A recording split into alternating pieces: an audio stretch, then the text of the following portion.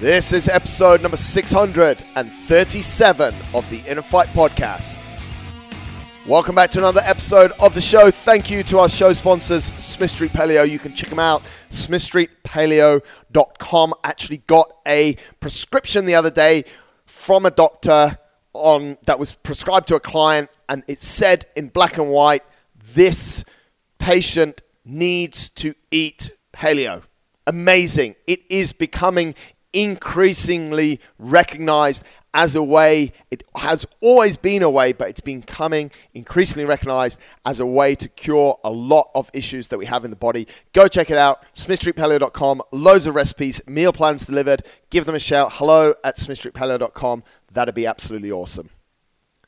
No matter where you are in the world, ladies and gentlemen, I hope that you're doing good. I hope that you're physically taking care of yourself, mentally taking care of yourself. And of course, if you're doing those, then hopefully the emotional part will drop in. They sometimes work they always work in unison, but we sometimes struggle in one and not the other, and then one balances out the other. But I do hope that you're doing well. I hope that things are moving for you in your country, that you're feeling that you're able to go back to living and doing the things that you like to do.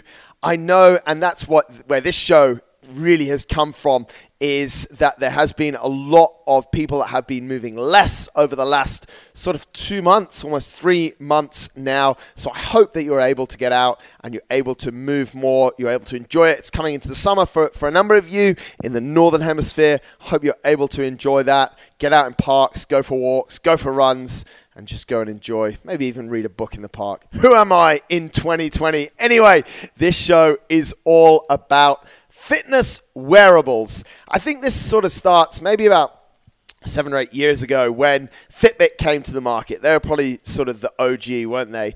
And I don't really know if they admit it, but their initial sort of strategy was just to provide and just hop on the bandwagon of people counting steps. It was all about the steps. How many steps can you take? And I remember about 3 or 4 years ago doing a motivational talk for quite a large company based here in Dubai. And alongside me was the agent representative Fitbit, and they were rolling out a whole corporate program for this company, quite a large company based here in Dubai. And there was a corporate dashboard, and all of their employees were going to wear a Fitbit.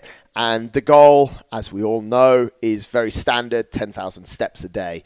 And they were going to monitor, motivate, incentivize, and maybe penalize employees based on their movement. So Fitbit, probably a little bit the OG. If we look around, and that was really just about counting the steps, because we know generally if we move a lot more, we're going to be healthier in a number of ways. Movement is good for us, folks, and that's one thing we should always remember. We need to move. People need to be moving as much as possible. And during, as I was saying before that, during the lockdown, we've actually been moving a little bit less because a lot of us had restrictions as to where we can move, how much we can move. And even a couple of weeks ago, I'd done a workout in the morning, I remember, and then I looked at my watch, and I use a Sunto, and I don't often worry too much about the steps, but I'd literally been sat, it was 3 o'clock in the afternoon, and I'd only done like 2,000 steps that day. I think I'd ridden my bike in the morning, and I was like, geez, I just need to, no wonder I feel a bit sluggish and, just a little bit tight in my joints and maybe in my muscles. I just need to get out and have a walk. And I think that's what a lot of people have missed. I don't really have a massive target, but it did make me think that on a normal day, I would do somewhere in the region of 15 to 20,000 steps when the gym's open and we're working there. So I was moving a lot more, which obviously means I'm burning a lot less calories. And for a lot of people, they're eating just as much as they have been before, and they're not moving as much. So these devices, the first point is these devices are actually pretty good at just jogging our memory as to what we should be doing and how much we are doing of what we're doing. And in that case, it was steps. Other devices that we see in the market now, and one that I'm going to talk about a little bit more, is a Whoop band. I got a Whoop band. Actually, Tom Walker got me a Whoop band about 6 months ago. I'm going to share some thoughts on that. There's other brands out there. You have a ring, the Aura ring. We could do movement through different apps on the phone. All of the Garmin's, Suntos, all of those, as the title of this show is, fitness wearables track our steps. They also track a number of different things, which I want to jump into now. A lot of people are using these devices, and when I first had a Fitbit, that was one thing that it did for me as well. It sort of tracked my sleep, told me how much it's essentially, and this is why I want to clear up straight away, these devices are tracking how much your wrist is moving. So, and also the more advanced ones now, like the Aura Ring and I believe Fitbit. I remember when I had Fitbit back in the day, it didn't have the ability to measure heart rate or anything like that, but a lot of them do that now through the wrist, which I've done some analysis based on Garmin Fenix 3. I checked the accuracy of the wrist heart rate against I put another device on and put a chest strap on, and I believe that the chest strap is way, way more accurate, and it was. The wrist heart rate was about 15 to 20 beats out, and it wasn't consistently out, so it wasn't 15 to 20 beats lower or 15 to 20 beats higher. It was at stages 50 to 20 beats lower, and then it would jump to 15 to 20 beats higher, which heart rate beats, that's quite a lot. It's a really big variance. So a lot of them now do have heart rate tracking within the wrist. Whoop Band does. Aura takes the heart rate from your finger. And I think pretty much most of them, I think all of the Fitbits now have the heart rate tracking in it. So they track on the movement, and also with movement would come a increased heart rate. So what they're able to do when it comes to sleep is they're able to somehow forecast whether you're in deep sleep, you're not in deep sleep, and how much. I mean, one thing that I know that they can definitely do sometimes, and you'll see that in a second, I would question whether they really know if you're in a state of deep sleep or not and how that's measured. But one thing they do know is how much you move, because movement is an easy thing to measure, especially when it's on your wrist. It's not like it's on your head, which is not moving a lot when you, or it might be moving a lot when you sleep. Who knows? I've not really checked that out. But your wrist obviously is moving, and when you turn over, it moves a lot as well. So why do we need these things? And if you haven't had one, should you be rushing out to get one? They're really two of the big questions that I want to answer today. And I want to take this right back to when I was about 13 years old, and I actually got my first Polar heart rate monitor. It was called the Polar Favor, and all it did was tell me my current heart rate. It was actually quite incredible, because even in that day and age, I had that on my left wrist, and I'd still have my Casio, the time of my run, on my right. So I'd have to wear two watches, and I was like this techno kid, even though that's quite a long time ago now, let's put it that way. Now, the Polar Favor, my objective for having the Polar Favor was so I could train with heart rate. When I was 13 years old, when I started doing a lot more running and was quite serious about it, I wanted to train with heart rate. So I had a very clear objective. Nowadays as well, when I use my Sunto, I want to monitor my heart rate sometimes, I want to monitor my speed sometimes, and distance, time, all of these things. So I use these things in a way based for what my training program predicts, or what's in my training program, and then I can analyze it as well. I can go back and I can say, okay, I ran at this speed, or I ran at this heart rate, and then I will adjust those things going forward. I will do certain things, I'll make certain tweaks, so I'll take action on the data that I have got to make my performance better in future. It's to measure my performance and to hopefully enhance my performance. Now, the Sunto on its own is not going to enhance that performance. However, with the right tweaks, and it could be a number of different tweaks, I can then go back to that same run and I can measure whether I've done it faster if I wanted to, a lower heart rate if I wanted to, or even at a higher heart rate if I wanted to. So we would always have a clear objective around the wearable, and also take action based on the data that we've got. Now, if I look to something, and these, I think they become, my personal opinion is that the sleep trackers are more of a trend than anything else. I think if you ask someone, you wake up in the morning, and this is where a simple form of journaling or self-reflection first thing in the morning I think is super useful. Did you sleep well last night? No one needs a wearable, a fitness wearable, to confirm if they slept well. We know. If you're awake in the night, you're awake. You know that you're awake. So there's a certain amount around this that's like, actually, it's quite a lot of common sense. We know that we're awake. We know that we're asleep. We know that and it'll tell me you've slept the right amount of time. Well, I know that I need 8 to 9 hours sleep. And I know that if I've been training hard, I'll need 9 to 10 hours sleep. And I know what time I went to sleep, and I know what time I woke up. So do I really need a device to confirm to me that I've slept the right number of hours? Or, and this is one of the things that sometimes they can cause additional stress, because it might lead to, and Whoop, the dashboard, and all of these wearables have apps related to them. When you're underperforming sleep-wise or recovery-wise, it might be red, and that creates a bad signal to the brain, where it's sometimes can lead to increased amount of stress around that, and maybe anxiety as well. So, and it should be red because you're under the limit, but you might know why you're doing that, and it could and you might, at that particular phase of your life, you might not be prioritizing that recovery, which is not great, but that could add a little bit of extra stress on top as well. So the first thing is that we really do know when it comes to sleep. We know it's cool for steps. I think it's great for, as I said there, for running, for performance, if it's cycling, if it's walking, no matter what.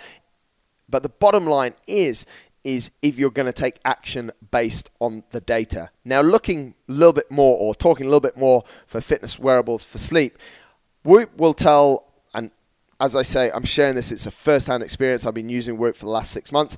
It will tell me the time that I've been in rapid eye movement sleep, I've been in deep sleep, I've been disturbed, lots of different data. Now, I could go through, and if I'm to get the most use out of these things, I should trust them 100%, which, to be honest, with some of the readings that I've had from Whoop, I really, really doubt their accuracy. And that's not just me. I've spoken to a few different people that have used Whoop. The other morning, for example, very simple. The whole night, I didn't sleep very well. I woke up a lot. I got up in the end at about 5 a.m.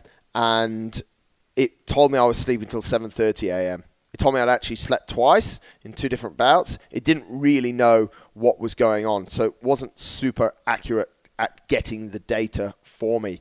And that's happened quite a few times as well with Whoop. And I also have, as I say, other friends that have had it.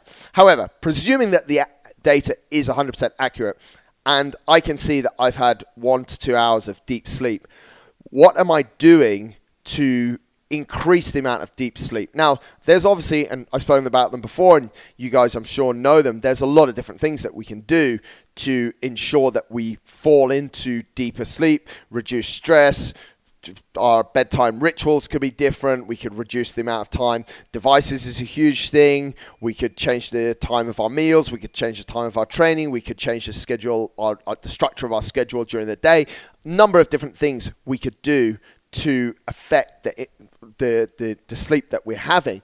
But are we doing that? And this is why I'm actually going to stop wearing my Whoop, is because, because the subscription is ending and it's quite expensive to keep it going. For data, some of the data I'm very positive about, and I'm going to share that in a second. But the other stuff I'm not actually taking any action on. Is that Whoop's fault or is that my fault? It's actually my fault for sure. However, when we look into it, and that's the biggest question I have, what action are you going to take on that data?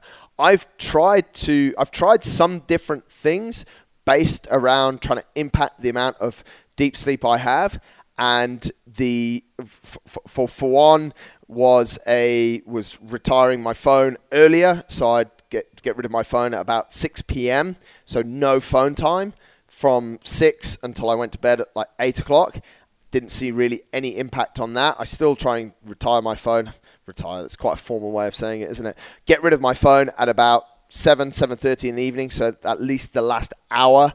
hour and a half is without a phone. I'll just read a book. Whoop incidentally said that reading books in bed might also affect that, so I stopped doing that as well, but then didn't see any impact.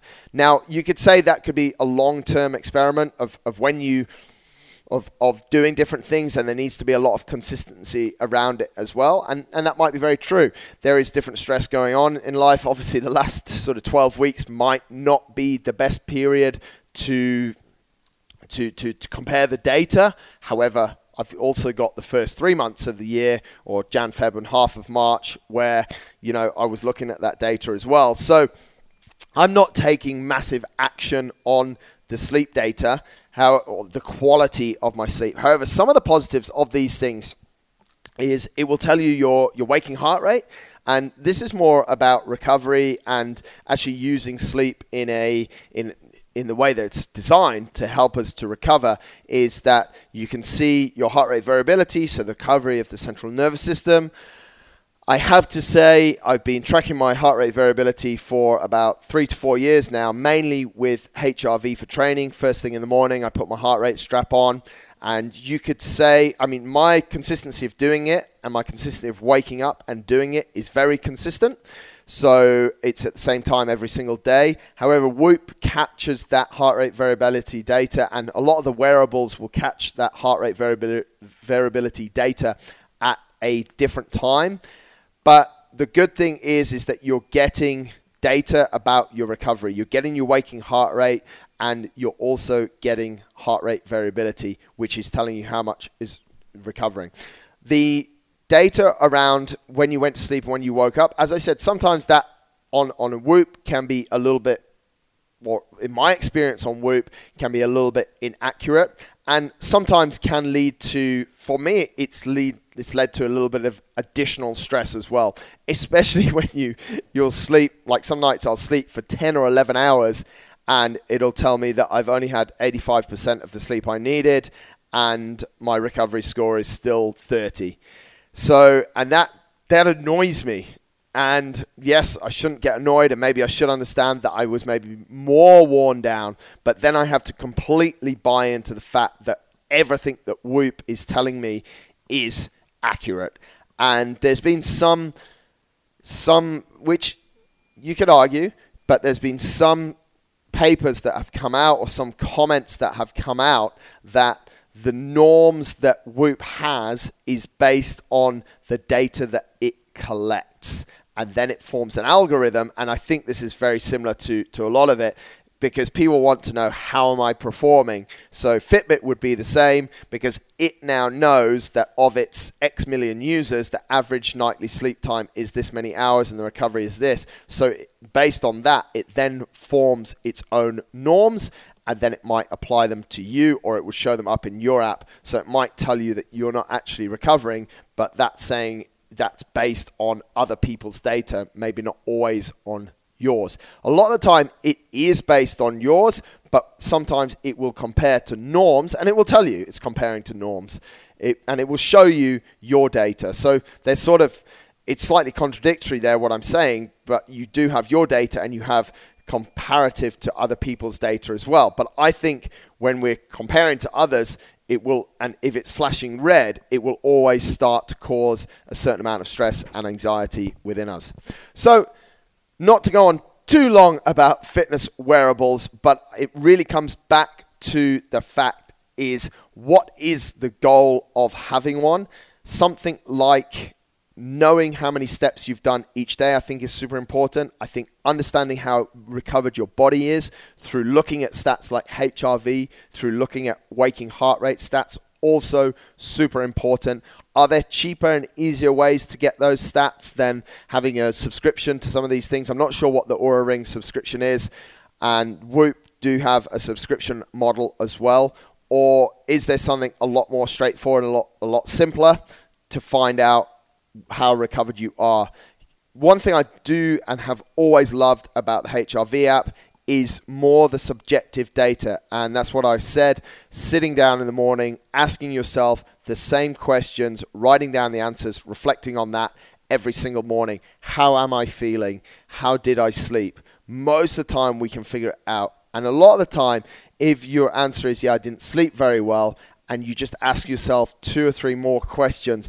Why was that? What did I do last night? What time did I go to bed? What content did I consume? Whether it's content through a smartphone or even just reading articles, books, or something like that before bed, you might start to see some of these patterns emerge.